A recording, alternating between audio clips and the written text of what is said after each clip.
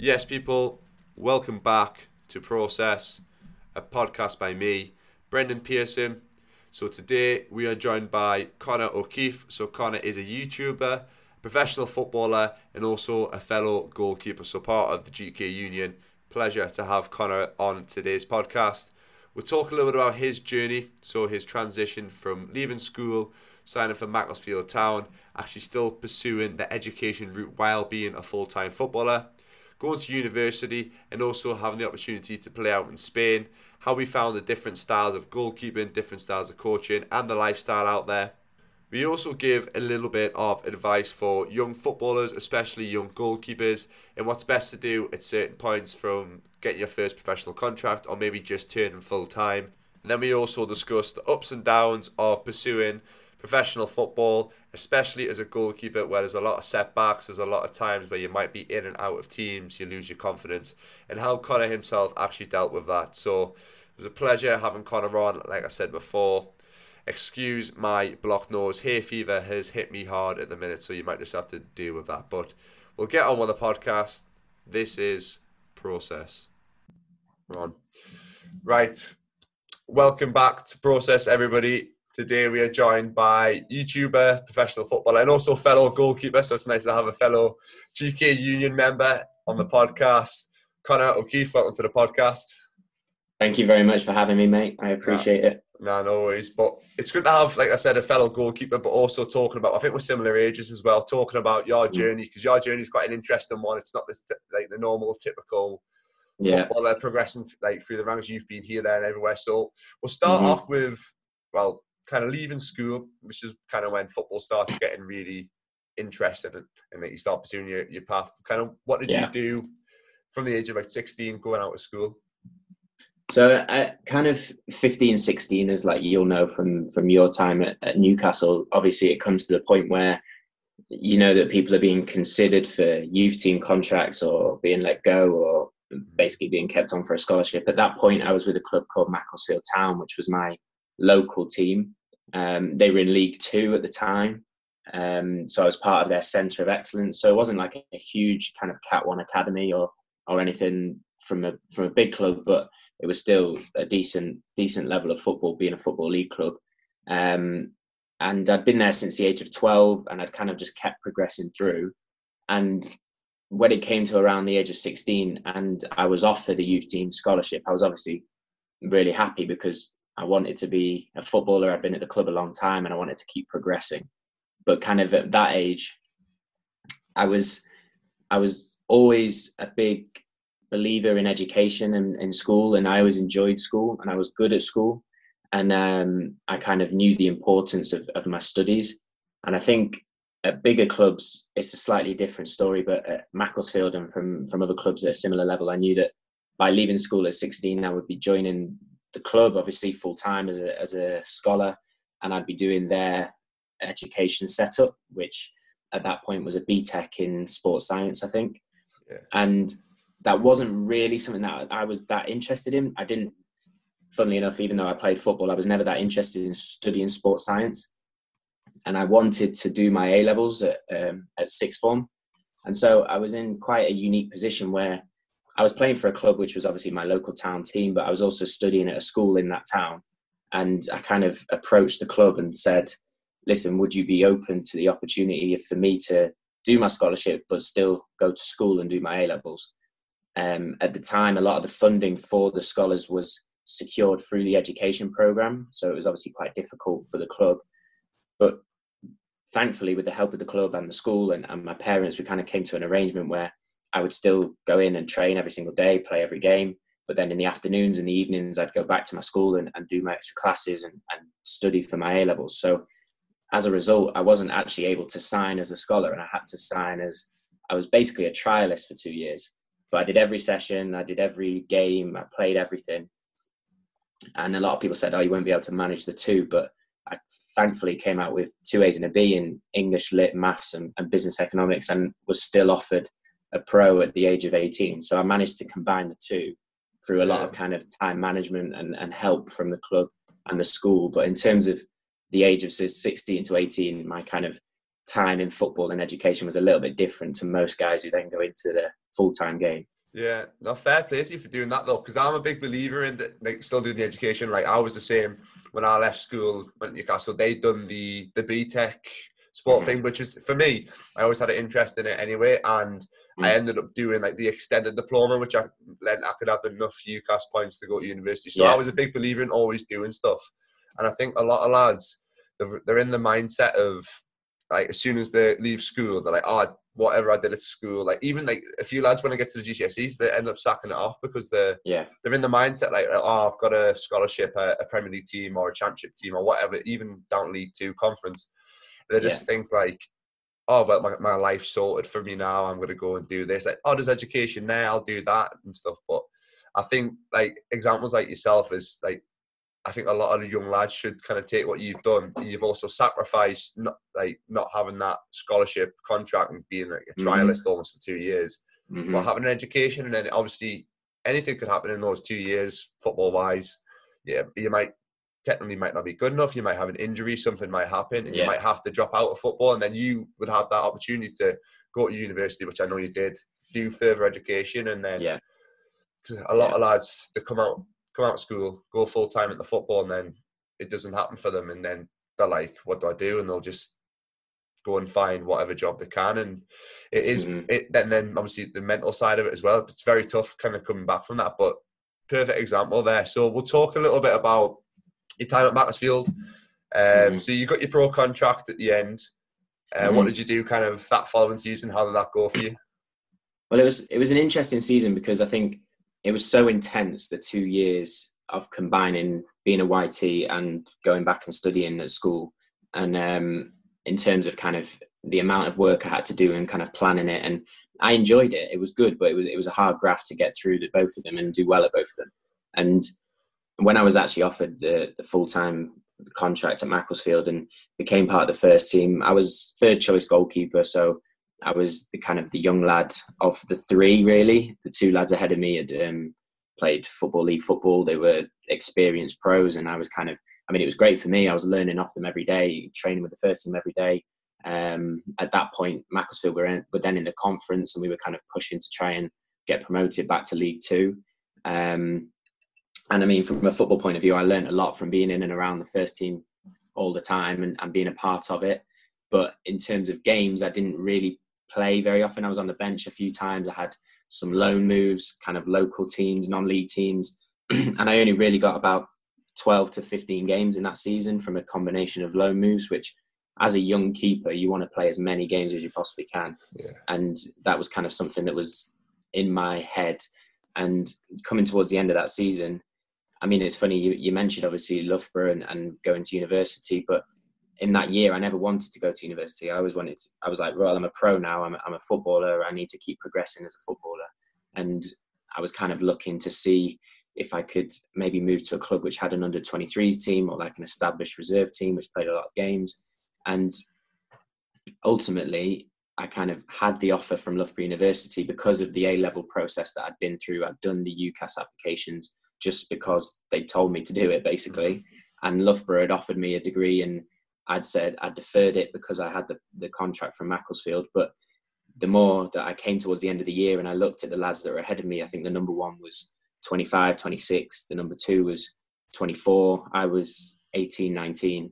And I was thinking, I went to have a look at Loughborough and I had a look at the setup there and especially the football programme. Because I think for people that don't know, Loughborough University is like the biggest sports university in the UK. Like it's the base for British athletics, British swimming, England cricket, England netball.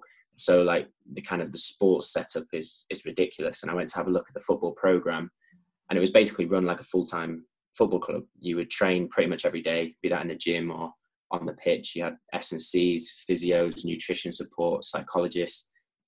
You played non-league as well as university games. So lads were getting 40, 50, 60 games a season. And I kind of looked at that and I thought, well, I could go there and play at a high level of football, develop because of the program, get in loads of games, but also get a degree and come out of it still younger than the lads who were ahead of me at Macclesfield and try and get back into full-time football. So that was kind of where I went from then, really. Yeah, I think the point that you made about being a young lad and you were third choice, like I was in the same position. It was funny, like I finished my 2 year scholar and then I got like a third year apprenticeship sort of thing. They weren't really giving out too many pro contracts. So it was like a third. And I was the Yeah. same. Education was finished. So I didn't have that. And then I was also just training a lot. Like, so luckily I had the opportunity to be around the first team and stuff. I trained a lot, but I wasn't playing a lot of games because it was either Hmm. the first team keepers would drop down and play the reserve games, or like there was a lad who was a year older than me who used to play a lot of the reserve games. So I was just sitting on the bench. I went out on loan for a little bit, again picking up a few games, but not a lot. So that season I was probably similar to you. Trained a lot, Hmm. had loads of exposure with the first team, but Yeah. not a lot of actual games. So I think the thing that you had in your head about, right, I go to a university like Loughborough, which is like, I know what Loughborough is like. It's ridiculous, great Yeah. setup, really professional setup. Like even up Yeah. here, we've got Northumbria University in Newcastle, like something Yeah. like that, where the setup's Yeah. really good. Because you play the non-league, and then you play the university league as well. There's obviously Yeah. opportunities to play cup games and whatever. Go and do that and get 60 plus games in. There'll be scouts watching left, right, and centre Hmm. as well. Like there's always that opportunity that a scout could come and say, right, we want to offer you a pro contract somewhere. Hmm.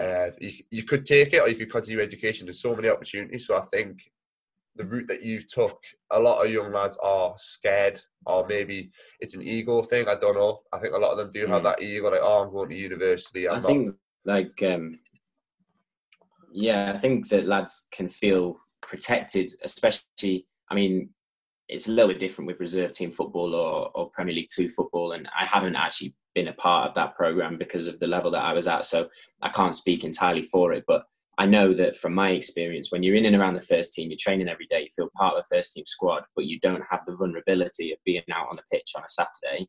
You do feel somewhat in your comfort zone, and you can Yeah, kid yourself into believing that you're developing because you're in that environment, but you're not a first team player because you're not playing. And yeah, from my point of view, it was so important. I knew that I'd learned a lot from the training. I had developed a lot, but if I wanted to progress, I needed to play games, whatever level that was. And I mean, Loughborough, like you say, the setup's brilliant. I mean, the first team that we had, I was part of the first team for kind of all 3 years in my degree.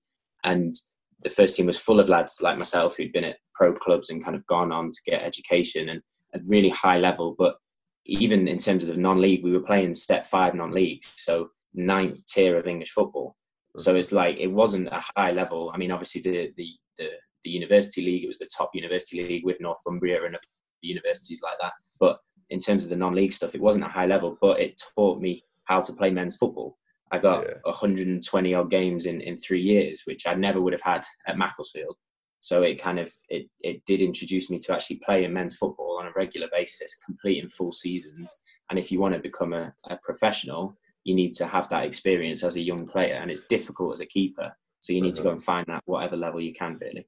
Yeah, I think for goalkeeping, especially as a young goalkeeper, playing at any level, you're going to get Yeah, experience. Like it's different, obviously, being an outfielder because the style of play is completely different. Like the same, it is for goalkeepers as well. But I don't feel like it probably does you as a young lad a lot more, like a lot better. It's probably better for you as a young lad to go out on loan and play non-league, play really low down, rather than just sit and do nothing. Like it's more the goalkeeper than anybody else. I think just because you're getting that exposure to a lot more physicality, you might be young yeah, 16, 17, 18-year-old playing against 30 odd year old at the non-league level, then they look at you and think, right, he's a young lad, I'm going to make his life misery. And that it's a physical battle. It's a mm-hmm. complete different side of the game Mm-hmm. compared to like academy Yeah, setups where you are, like you said, you are very protected. You've probably got a little bit more time on the ball. Like non-league, someone's on you straight away, like the pressure and stuff as yeah, well, because yeah, you've got adults and stuff shouting at you and stuff like that. It's a completely different exposure. So I think mm-hmm. getting out, even if Mm-hmm. it is like I was 17 and I went to play, it would have been a similar level. So we've got the Northern League, which is what Northumbria Yeah, play. yeah, I was 17 and went and played a few games at that level. It honestly done me the world of good, confidence mm-hmm. wise, just to get those Mm-hmm. games in an atmosphere where there's a few fans watching as well who obviously pay. Yeah, You do get some like loud, crazy fans who will give you abuse as well from behind the goal yeah, a lot of yeah, time, which you probably know. So that exposure as a young lad is, I think, massively crucial. And you said you've got 100 and something games in that amount of time. As a mm-hmm. goalkeeper, you don't learn unless you play games. Like exactly. it's fine being technically great and stuff, but playing games is where it really matters. Definitely. So we'll move on a little bit. So you went to Loughborough. How long were you at Loughborough for in total?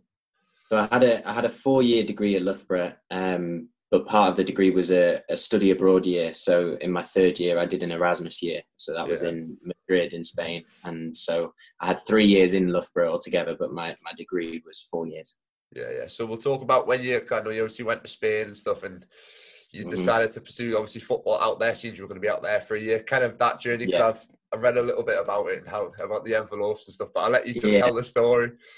Yeah. Well, I mean, I think first of all it was interesting because you had the choice. You could either do a placement year in industry working full time, which a lot of my course mates, my housemates did, or you could do the study abroad option. And I mean, for me, my aim was still to progress in football and to be part of full-time football when I left university. So if I was to do a year kind of full-time in placement, I didn't feel I'd be able to get as much of the football side of things as I'd want. So I knew that the university had the link with the university in Madrid. And once I kind of had applied for it and knew that I was going to be studying there for the year, I went out there really early, I think late June, early July, basically to just try and find a club, because I didn't have an agent at the time. I mean, I had no connection with Spanish football. I couldn't speak Spanish, and I kind of realized that I had to find a club if I wanted to play football whilst I was out there. So I built an Excel spreadsheet really with every club in the Madrid area, from like Real Madrid and Atleti down to the 6th, 7th tier. And I kind of put in every club, every kind of manager, all their contact details, all their addresses. And I went with my girlfriend, who thankfully could speak Spanish. And we literally drove around every single club, and we drove to them, and I read like kind of handwritten letters in Spanish, kind of saying who I was, why I was here, where I'd played, and asking for a trial basically. And kind of delivered those golden envelopes, because I thought if it was in a golden envelope, people would find it interesting. They'd open it, they'd read it, rather than just throwing it away. So we delivered them everywhere. We did Real Madrid, Atleti, Getafe, Leganés, all the way down. And I kind of amazingly managed to get pre-season training with a club called Rayo Vallecano, who are quite a big club in Madrid. They've been part of the first division for a long time. They're in the second division at the moment. I did pre-season with their B team, and then ended up signing for a club called Fuenlabrada, who were in the third tier at the time, full-time, and they're now in the second tier. They're doing really well. But I was there kind of for a year, and it strangely mirrored my time when I was doing my A-levels, because I trained in the morning. I was a third choice goalkeeper, kind of part of Spanish professional football, learning from, I mean, the two keepers ahead of me. One had played for Real Madrid and Getafe, one had played for Malaga and Espanyol. And I'm learning off these guys every day. I mean, there was lads in the team who played for Atletico Madrid, Argentina. Like, I was learning from incredible pros, learning a new style of goalkeeping and football, because the way they do it in Spain is completely different to what we've done here in the UK. And kind of from that, then going to study in the university in the afternoon and trying to do my degree at the same time. So again, it was a really kind of unusual but really interesting and development year for me as a goalkeeper, but also as a person. Yeah, I'll say two things to touch up on. Like, it's great that you use your own initiative and with the little gold envelope thing, which I quite like, just to kind of get your word out. Because I think a lot of people, just in the scenario, obviously your scenario was you were going out somewhere for education stuff, but like lads who are leaving clubs and trying to find new teams, trial and stuff, I think a lot of them kind of just leave it all to the agents or whatever, which is a big thing these days, just to sort it out. And I've done a podcast with one of my mates talking about trialing, and trialing places is just an absolute nightmare, because teams can just invite you down and then make the worst excuse in the world, but you waste your time sort of thing. So I think the side that you've done, it's obviously you're seeing it as, this is my life, this is my career, I'm going to put a bit of effort into this, get a list of people, get all the numbers and stuff, and actually show them that like show them your interest sort of thing, and doing it yourself rather than letting other people doing it, which is a good thing I think a lot of young lads can take in. And the second thing as well is the style of goalkeeping in Spain. It is completely different. Talk us a little bit about what the training, like what was the difference you found in terms of both coaching and the kind of style of football out there? I think the thing was when I first arrived there, the first thing I kind of noticed from especially the goalkeepers is they were so laid back in their training, like very kind of almost lackadaisical in the way they'd approach exercises. They'd do their work and then they'd kind of jog their way around and like reset. And I mean, you see it sometimes if you do watch some of the Latin American or Spanish or Portuguese goalkeepers, even here in the UK, like they're very laid back in terms of how they approach their work. And the way that I was always brought up is, I mean, I'm not the tallest keeper, so I always made sure that I was the fastest and I was the strongest and I was the most athletic. And I looked at these keepers and I was like, right, I'm going to absolutely blast them. Like, I'm going to go so intense on this session and make them look silly. And like, I'd approach all this and I'd go with like the kind of British brazen attitude and like try and destroy it. I mean, it was hard enough in the heat. I kind of understood why they did it once I got outside in pre-season at like 40 degrees. But the keeper coach kind of took me aside and he was like, listen, like, it's brilliant that you're so fast and so powerful. It's great. But if you watch them, their footwork is perfect. Their positioning is perfect. Their handling is perfect. Their technique is down to a T. Because you're blasting your way through it, you're making little mistakes with your technique. You're getting your positioning slightly wrong. You're not getting your hands slightly right. So what he said to me is like, let's break down your technique, make sure your technique's perfect in terms of your positioning, your footwork, your handling, all that kind of stuff. And then if you can add on top of that, the speed, the power, and the intensity, then you're going to have a level of goalkeeping that both sides of the UK and Spain won't have, because you'll be able to combine the two. Yeah. So that was kind of a real eye-opener for me, and something that I really tried to put into my game was developing that technical focus that they have in Spanish football, yeah, with the kind of British intensity and physical ability that I'd kind of developed through my career so far. Yeah, I don't know a lot of like English like old school coaches. They are very much like 100%. Like it's like 100 miles an hour all the time, like in your face. Like I've had a few I could think off the top of my head who are like that.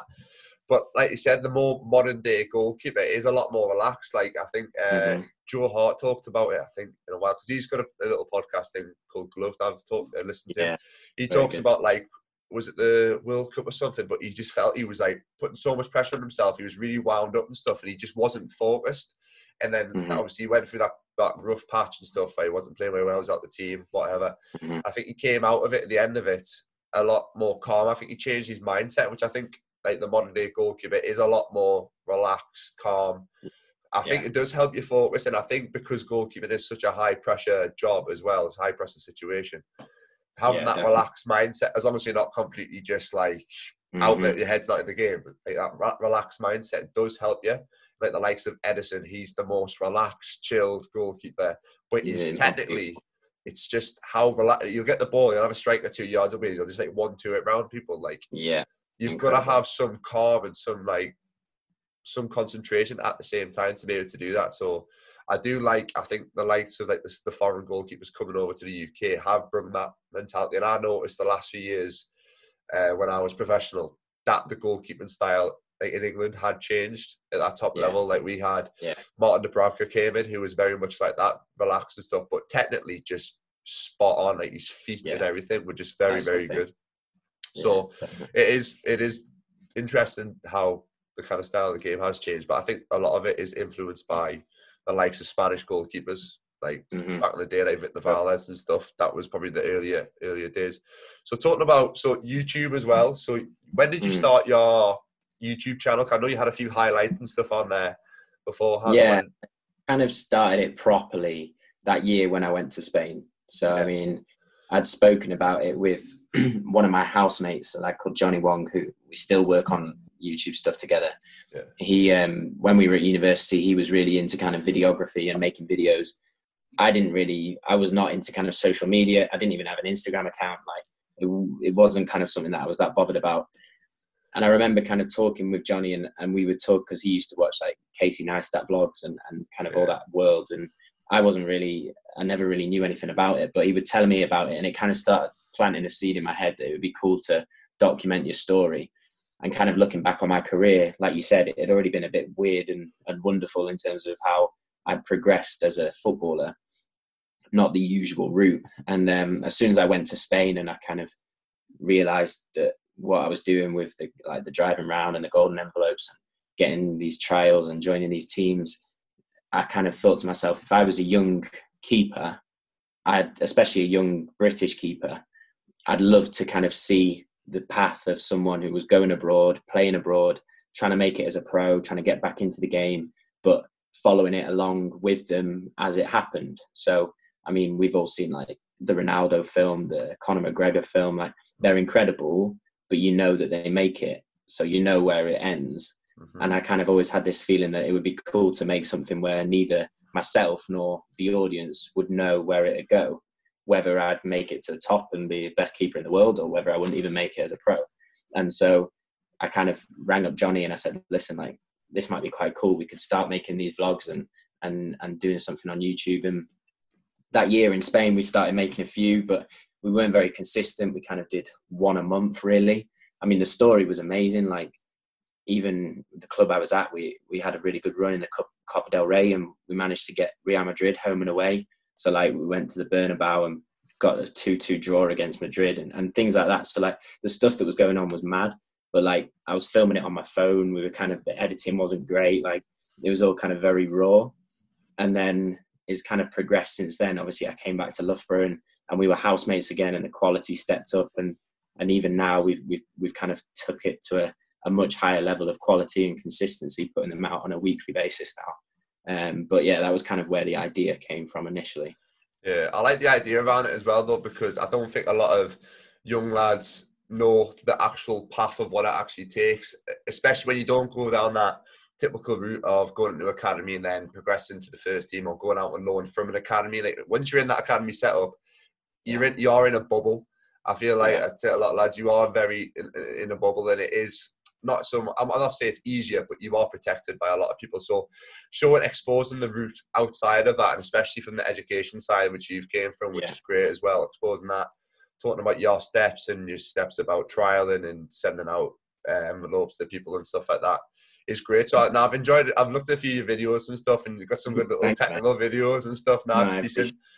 But I enjoy all that, and to be fair, I've thought about doing something like that myself, but obviously I don't really know if I'm pursuing. I'm not talking about that because that's in my own head at the minute. But it is good to see you kind of, like I said, exposing that, and yeah. And I mean, I think the thing is, like, I think the thing that we've learned is just putting out kind of your story and being consistent with it and being truthful and honest with it. So I mean, I've made vlogs when I've been man of the match or team of the week or signing contracts, but I've been making them when I've been injured, when I've been in poor form, when I've like let in 4 or 5 goals. Like, it's the reality of kind of life as a goalkeeper and trying to make it. And I mean, like you said, people at the very top, you're protected and probably rightly at that level that they need to be looked after, but you don't see the real story. You don't see what it's really like and what those lads really have to go through. And I mean, for myself, it was kind of just making sure that whether I was filming it on my phone or whether I was filming it with proper kit and lighting and stuff, it didn't really matter. The point was that it was documenting an honest truth and an honest journey and sharing it with people. And I mean, we're still doing that now. I don't know where it'll go or how long it'll go on for, but I've really enjoyed the kind of process of building it and building and seeing such a kind of community build around it of people who really take value from it. That's been amazing. I like as well how you literally just, like you said, you started out with just film stuff on your iPad or your iPhone, and just kind of progressed from there. So I think a lot of people who are debating it now is the same. Like, I've started putting out a few videos and stuff, and I'm just starting with whatever camera I had anyway. And I'm editing things on my iPad at the minute because my laptop's horrendous. Like, really bad. I'm hoping to say, but just getting started on something and not. I think a lot of people don't want to start things because they're like, oh, I'll wait until I have enough money to buy the right equipment and stuff, and they want to start perfect. So like you said, just can't start perfect. Like, you look, like, I look back at the first videos I did, and like, I'm petrified of the camera. I'm like frozen. I'm like and ahhing, talking nonsense. Like, the editing's not good. You can't start perfect. And I mean, the whole point is, like, so many people will think of reasons that they can't start, or they'll be worried about other people's opinions, and they'll be worried about what people think of them. And if you want to do something, you've got to really just banish all that from your brain and go, right, I'm just going to go for it. And I'm going to learn as I go. And I'm not going to care about numbers or views or subscribers, because then I'll just start making content that isn't me. I'll just start putting out my truth and my story, and I'll learn as I go, and hopefully it builds into something. And that's kind of the mindset I've had with it. Yeah, that's the best thing to do. Like, if you enjoy putting the content out and stuff, and you're going to keep on doing that, you're only going to progress, and it's only going to grow. Like, if you enjoy something, like, the consistency is always going to be there. Yeah. And then at the end of the day, if it grows at like the pace that yours has, which is great, you're over the moon. But if it doesn't grow, if it takes a little bit longer, it takes an extra 2 or 3 years to get to that point, you're okay with that because you're enjoying actually putting the content out. That's the same. That's what I'm doing. It's purely for enjoyment. And then if I get a few views and stuff, I'm like, oh, perfect. If an opportunity comes from it, then perfect. Exactly. Yeah. So we'll move on to, so you were in Spain. You came back to Loughborough after that. Did you, to finish off your degree? Kind of, where did your football career go after there? So yeah, I came back to Loughborough, and it was quite difficult to come back, given like the kind of experiences I'd had in Spain, and I would have loved to have stayed there. But obviously I'd done 3 years of a degree that I wasn't going to walk away from in the final stretch. So came back, finished the degree, and played for Loughborough for kind of one more season, graduated in July 2019. And then it was a process of trying to get back into full-time football wherever I could. So, I mean, like you say, if you're kind of out of the football system or out of the football kind of hierarchy, it's quite difficult to get back into it. Again, my kind of summer was filled with contacting clubs, contacting agents, trying to find an opportunity. And really the kind of the main opportunity that came from it was to go and to play in Gibraltar. And it was quite an interesting one because Gibraltar is a foreign territory of the UK, attached to mainland Spain. So it's a really small, not even country, it's a really small territory of not many people, very kind of small area. There's one football stadium which every team shares, so you play in the same place. And it wasn't somewhere that I'd been before, but obviously the fact that I'd played in Spain, I had an understanding of kind of what it might be like. In Gibraltar, there's a big mix of Spanish players who come across the border and play. There's obviously lads from Gibraltar, and then there's kind of lads from all around Europe and even the world. And I got offered an opportunity with a club called Europa Point, and they wanted me to come in and play as a number one. And again, at 23, 24, I wanted to go somewhere that I would play, and they offered me that opportunity, and I kind of went there. We had a tough year in the fact that we weren't getting results, but it was a good year for me. Well, a good kind of 6 months for me in the fact that I was really, really busy. So I could like perform really well and build up my reputation in a new league in a new country, and managed on the back of that to get a move in the January transfer window to a bigger team in Gibraltar, and was playing there until unfortunately the kind of effect of COVID-19 and the league was cancelled. So it's been an interesting year for sure, and I really enjoyed kind of my time out there and learning a new style of football and playing in a different league. But yeah, it was kind of trying to find the opportunity in that summer, and it led to Gibraltar. Mm-hmm. Yeah, I see a lot of I think there's a lad I know as well who's playing out has played out in Gibraltar. You see a lot of lads who are doing that. And then the Cyprus as well, a lot of people go to. Yeah. So I think there is opportunities, especially at a young age, to go and play, like you said, senior football. And then there's always the opportunity of, because they can go to Europe and stuff, the Champions League through that league. I know people go to that was it. So if you came top, if you won the league, you got into the Champions League qualifiers. And if you came second or third, you got into Europa League qualifiers. So in a league of only 12 teams, like you got a good chance of getting European football. That's massive. Like, you see them on TV, like these tiny little teams that are playing against like Barcelona or stuff like that. Like you see teams in Scotland like Rangers and stuff going around playing. So there's exposure, and then you never know where that could take you. So if you're playing against like, for example, a Rangers or a Celtic or something like that, you're not only getting the experience of traveling and playing in front of big crowds, but you're getting the exposure of like TV, and there's more people who can actually see it, and you never know when your career can kind of go from them. So there's plenty of opportunity. How are you finding it living over there? Is it just kind of similar to living in Spain, like a similar sort of setup? Well, it was funny because I mean I moved over there with my girlfriend, and we chose to live in Spain and kind of travel to Gibraltar. So we were living in a town called Estepona, which was just up the coast, which is an amazing place. And it was about half an hour really to get to Gibraltar. But so we always enjoyed living in Spain.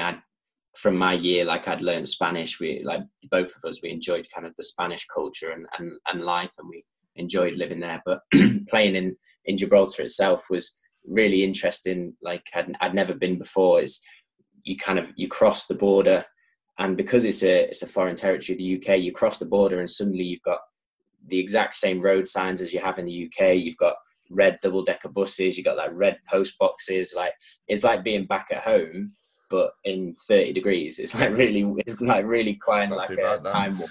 It's quite funny. And I mean, even the stadium itself, it's an amazing stadium. At one end behind the goal, you've got quite you got the Rock of Gibraltar, which is amazing kind of sight, a really huge white facing rock. And then behind the other goal, you've got the airport. So you can be taking a goal kick and if it's been Boeing 747s landing behind you, which is like mad. Yeah. And so like there was loads of kind of weird and quirky things, but it was a really interesting experience. I enjoyed it a lot. Yeah, that sounds pretty good, to be fair. Moving over there, and how hot is it, like 25, 30 degree heat or something like that? Yeah, it was just sunny all the time. It was lovely. Yeah, so it would be amazing to go over there and stuff like that. So talking about your journey, obviously you've went through ups and downs and stuff along the way, from Macclesfield all the way to the point where you're at now in Gibraltar.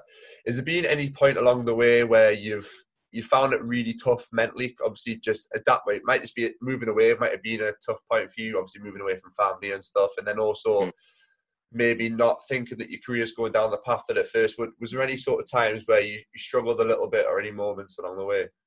Yeah, the main one that springs to my mind was, I think, probably second year at Loughborough. And I'd gone into Loughborough, and kind of whenever I go into a new place, I've got a very positive and confident attitude towards it. I always go in thinking, right, I'm going to show everyone what I can do. I'm going to show everyone the level that I'm at. And my first year at Loughborough, kind of as a fresher, go in straight into the first team, number one, playing every game. I had a great year, really enjoyed it, and performed really, really well. And then in my second year, I kind of started to have a slump in form, wasn't performing very well. Kind of the management team, as a result, dropped me, didn't want me to play, which was fair enough. I wasn't playing very well, but I took it really badly.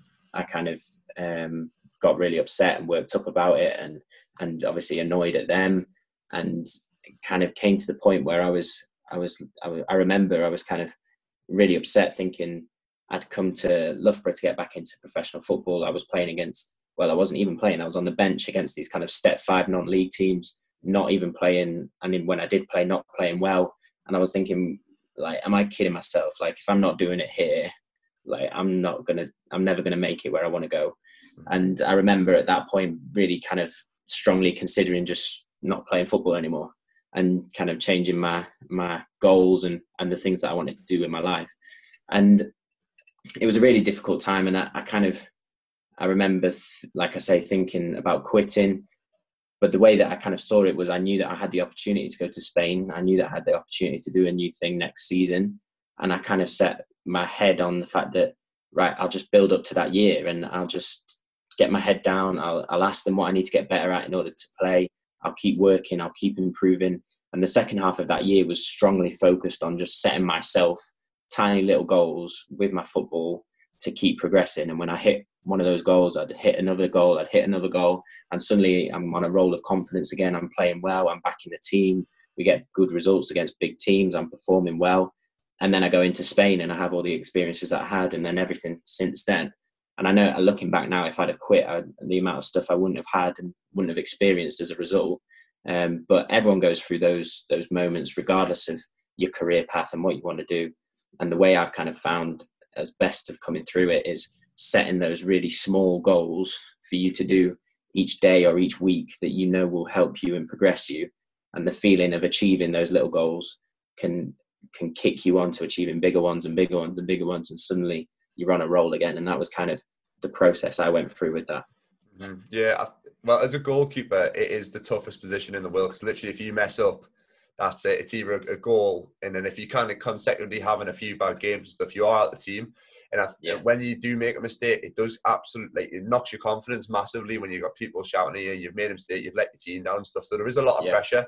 And I think there is probably a lot of goalkeepers out there who can kind of, well, not just goalkeepers, any player really, who can understand that feeling of like, God, I wish I didn't do this anymore, especially when you were at one level and then maybe you're out of the team, you drop your Yeah. confidence, and then you kind of lose sight of what you want to do. You do feel like quitting. There's a lot of lads who probably do get to a low point and feel like completely quitting football. But you can apply that in real life as well. Like if you're a self-employed businessman, a business idea might not work out, and then you might think like, oh, I might just sack this off. Like I did a podcast with my mate Jordan, who runs a one-to-one coaching business, and to start with, it didn't take off. It took him about 4 or 5 months to actually take off. The start first few months, he was like, I'm getting no interest here. I'm not getting any clients. This isn't going to work.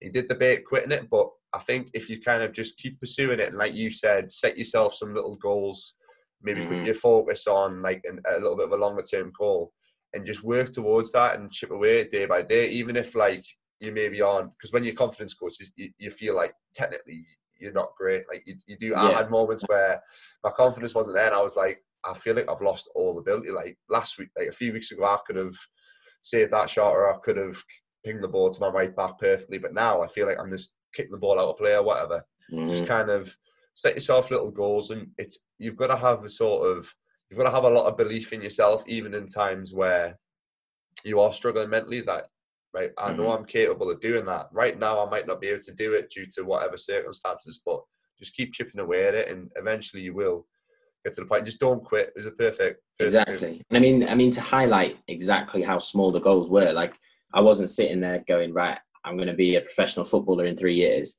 I was going, right, I'm going to complete 10 passes at training on Tuesday night. That was like as small as the goal would get. And I'd and slowly you hit 10 passes and you're like, great, next week I'm going to try and hit 10 with my left foot, and you hit 10 with your left foot, and you kind of slowly build it up like that. That's how small I set the goals, and it kind of builds up from there. Yeah, no, I'm a big believer in the little goals, because I think if you do set yourself, I think, well, every kid wants to be a professional footballer in the Premier League, like when they're younger. Everyone's got that.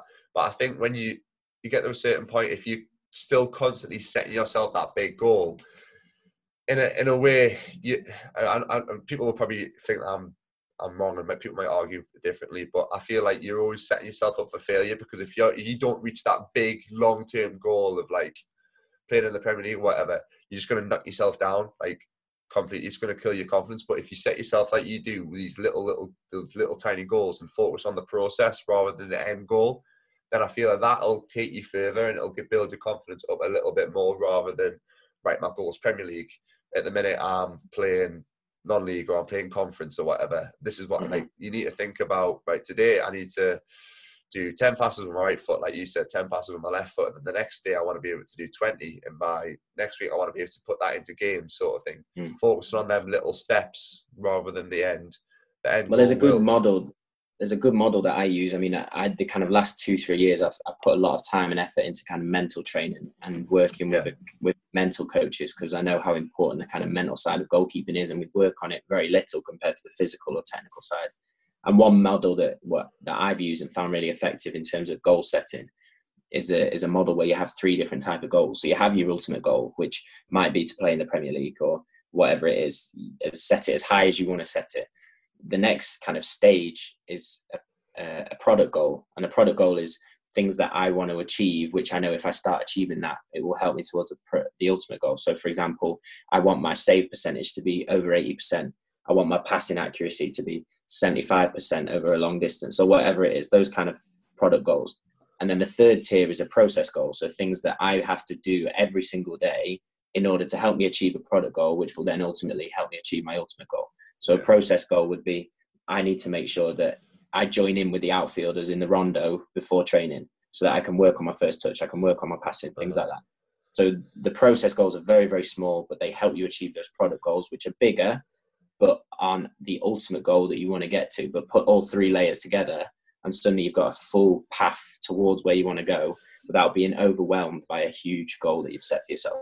Yeah, the way you split it up there is perfectly, like thinking about the little processes to actually get to the big goal, rather than thinking about, right, that's the big goal, I want to get there, not actually putting a plan in place. Like you need to have a sort of plan, and that's why I talk about the process. Why I name a podcast the process, because I feel like if you first of all enjoy it, and if you get the right process and you're working day by day, working up to whatever your goal is, like you're only going to get better and you're going to improve. So I like that little thing that you put together. So kind of taking it, working in reverse, isn't it? You've got your Yeah. end goal, the little steps that I need to get to that little goal, and then working forward. Great stuff. Yeah. So we'll wrap it up. Last 5 minutes. So what is your kind of plans in terms of both YouTube and football, in terms of career wise as well? What kind of path are you hoping that things Well, go I think down? it's I think it's a difficult time for everyone right now, of course, Yeah. but especially with football. I mean, my contract has literally just finished with the club that I was at in Gibraltar. The season was cancelled back in beginning of March. So now, kind of as an out of contract player, you're trying to find a new contract and you're trying to find a new place to play. And I mean, that's normally difficult enough as it is, but right now, so many clubs and so many leagues have no idea when they're coming back, and no idea when the new season's going to start, and no idea on budgets and things like that. So it's very much kind of up in the air, and my kind of focus is on just controlling the things that I can control, with making sure I'm training, making sure I'm developing, and making sure I'm ready for when an opportunity presents itself. Still obviously reaching out and talking to people and trying to see where something might come from. But that's kind of where I'm at the minute. With football, I want to keep progressing. I want to keep learning. I want to keep improving as a goalkeeper. And I know that if I keep doing that, then I'll keep moving up and playing at a higher level each time. So that's kind of always been my aim with it. And with YouTube, I've been really enjoying it. It's been great to see kind of a community of people building and being positively kind of affected by what I'm doing. And I hope that keeps going. I'll keep documenting what I'm doing as long as I possibly can, and hopefully keep bringing value to people and keep it growing. But it's been really fun to do, especially during lockdown as well, because I've been able to put more time into it when things have stopped. But no, it's all good. No, it's good. Like you said, you've got a good little community going kind of thing, and you're helping so many lads who are maybe wanting to pursue that football career, giving them little coaching drills during lockdown and stuff. Then you're also, in a way, you're helping yourself, because it's kind of, you're promoting yourself constantly as well. So if there is teams that like, look, you can say, look, this is my YouTube, this is what I do kind of thing. They can look and they can say, all right, this kid's like a role model as well, not just a goalkeeper, which I think will kind of stand you in good stead down the line. So we'll finish off with the 3 questions, which I've let you have a little bit of a think about. So first question is 3 people, past or present, who you'd like to invite round for dinner. That was a really good question. And I mean, I've probably spent all last night like deliberating on where I'd take it. And I think I've gone down a kind of route of present and people that at the minute I've found really impactful on myself and who I'd love to listen to and talk to and learn from. The first person is a guy called Ross Edgley. And some people might not know him, but I'm reading his book at the minute. It's called The Art of Resilience. And he went to Loughborough, so he's an ex-Loughborough alumni, so I've got that connection with him. But he is the first man to swim completely around Great Britain. So he kind of set off from Margate and spent 158 days swimming around Great Britain. And he would swim for 6 hours while the tide was with him, and then have 6 hours off, and then swim for 6 hours, 6 hours off. He'd sleep on a boat, wouldn't touch land till he did it. And he had 0 sick days. And he swam completely around Great Britain in 158 days. And I've been reading his book, and it's incredible because he's kind of combined the idea of physical capability. He's an absolute machine, but with the mental resilience in order to complete a kind of huge task like that. And I'd love to kind of sit down and listen to him. And if anyone follows him on Instagram, they'll know that he loves his food as well. So that would be quite funny. But he's I'd recommend anyone go and read his book because he's an amazing person and he's achieved some pretty incredible things as well. The second guy, I think I'd quite like to have Stephen Bartlett. Again, I'm not sure if people might know Stephen Bartlett. He's a kind of entrepreneur, CEO of a business called Social Chain, which is from Manchester, where I'm from, and he's 27, like made a very, very successful career and business by himself. He grew up, I think when he was 18, he dropped out of university, lived in Moss Side, which is a really kind of rough area of Manchester, and built this business from his laptop while kind of nicking pizzas to live and things like that. And he was the guy that gave me the idea about the golden envelopes. He was kind of someone that used that to approach investors, and he's a big kind of thought leader, and I've really enjoyed following him, and I think he'd be really interesting to listen and learn from. And And then the third person, I was really struggling with the third person because I've kind of got the sports side of things covered, the like the business side of things covered. And I quite like there's a theme with these guests, but I quite like my books and my literature, and I like that kind of thing. And I'm a big fan of the story of J.K. Rowling and how she built, kind of one of the biggest stories and franchises ever. And she did it as a single parent, kind of writing in her spare time, got rejected by all these publishers. And I mean, with all these guests, they've gone through a lot of difficulties, and it works with your podcast in terms of the theme of process, and they've come through so many hardships to try and build success. And I think she's someone that I'd love to listen to and hear how she did it, and hear how she's built such a huge, phenomenon in Harry Potter. And she's obviously very kind of active with politics and literature as well. And I think those three together might be quite a cool dinner party to learn from, and just sit back and shut up and just let them talk and learn from them. So that would be who I'd go for, I think. There's a lot of thought went into them three, by the way. It's great solid three selection, to be fair. Next one is three people you want to train with. So this could be football, obviously goalkeeping wise, football wise, or in the gym. Yeah, I think I'd love to. I've kind of thought about goalkeepers straight away, and I was thinking about people who've been like elite at what they've done, and again, who I'd love to learn different things from. I'd love to train with Buffon, and I'd just like to hear how he built, like how he managed to sustain his level for such a long period of time. I mean, even now, to still be at Juventus at whatever he is, 42, and play at the top of the game for so long. And not even really from a technical standpoint, but just to watch him train and listen to him about how he managed to do that. I'd love to do that. Right now, I'd love to train with Jan Sommer, who is Borussia Mönchengladbach's goalkeeper, Swiss national team #1, because he's like the same size as me. He's a smaller goalkeeper. I'm sure he would have had loads of people saying, listen, you're not big enough, you're not going to make it. And to captain his national team and play Bundesliga and Champions League football, I'd love to train with him and just be like, how do you make the most out of your kind of skills and your abilities, and not being the tallest to play at the highest level. So I think training with him would be really cool. And then the last one, I think who you mentioned before, I think I'd love to train with Edison and just be like, just give me a little bit, just like show me a little bit about how you do that with your distribution. How do you kick the ball so long, mate? It's ridiculous. I know, how do you keep your side volleys at like 6 foot but for like so far, and just try and learn a little bit of that skill, because I think he's one of the best at distribution, and I'd love to pick up some of that. Yeah, I'd like to go to his mindset though, because I think his mindset must be ridiculously strong and ridiculously confident. Or I don't know if he's just one of those people who are just like naturally like don't care but are just great, if you get what I mean. I'd love to dive into his mindset. Anyway, last question. So one thing you'd say to yourself 5 years ago. So 5 years ago, I was 19. I was just going to Loughborough. I think it would be the fact that I'd say, listen, it's not going to go the way that you think it's going to go. Like, it's not going to be perfect. It's not going to be a straight ride up. No matter the amount of work you put in, there are going to be really tough bits. And what you have to be very confident with is your own self-ability. You have to have that self-confidence. You have to be willing to listen and learn from people.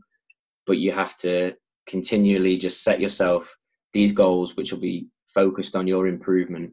And if you continually focus on that, you'll get wherever you want to go. Don't worry about external opinions. Don't worry about outside pressures. Don't worry about the things you can't control. Just build in that process of constantly looking to get better every single day. And that'll be kind of the thing that'll see you through with it. And I think 5 years ago, that's definitely something I'd tell myself. I think if I was a bit younger, like I always used to worry about my height, I'd say you can't control your height. If I was 14, 15, I remember I had like Republic of Ireland scouts come and watch me, all these kind of things. And I never really got it because I wasn't tall enough. And it used to crush me a lot. And I was like, I'd probably say to myself then, I'd be like, listen, you can't control it. If you spend the time that you, and the worry that you put into that on something that you can control and getting better, that'll put you in much better stead.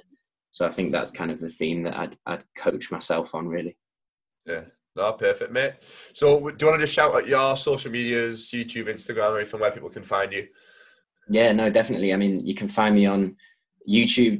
Just search Connor O'Keefe. It's just my name, and then same on Instagram. I think it's Con_O'Keefe1 for Instagram. But yeah, if anyone wants to ask anything, or I'll always help out. So send us a message, and I'll do what I can. But I'd like to say thank you very, very much for having me on, and I really appreciate you inviting me, and I've really enjoyed it. And I feel like what you're doing with this podcast is covering an area which is really, really important, especially for, as well, for anyone, but especially for young males who are trying to find their way in their careers and what they want to do. Yeah. And bringing that to light is really good work. So I want to kind of applaud you on that as well. No, cheers, mate. No, I appreciate your time coming on, telling your story and stuff. I know you're probably a busy guy, so no, it means a lot. And I think there's a lot of good advice, a lot of good content in there that I think a lot of people, especially young goalkeepers, will kind of take forward, and it'll help them out a lot. But no, I appreciate that. Thank you, mate. Cheers. No worries. Thank you for having me, mate. Thank you very much if you made it this far. Thank you for listening, and thank you, Connor, for coming on the podcast. A lot of great topics we talked about there, and I think a lot of people will take a lot from this episode. So if you did enjoy the podcast, remember to subscribe, give us a little 5-star rating, and a little review would mean a lot as well. And if you haven't already, share this podcast with a friend, share it on social media. Make sure you tag myself at Brendan Pearson Fitness in the story as well, and I'll share it on my page. It would mean a lot to me if you could do that. So thank you again for listening. This has been Process.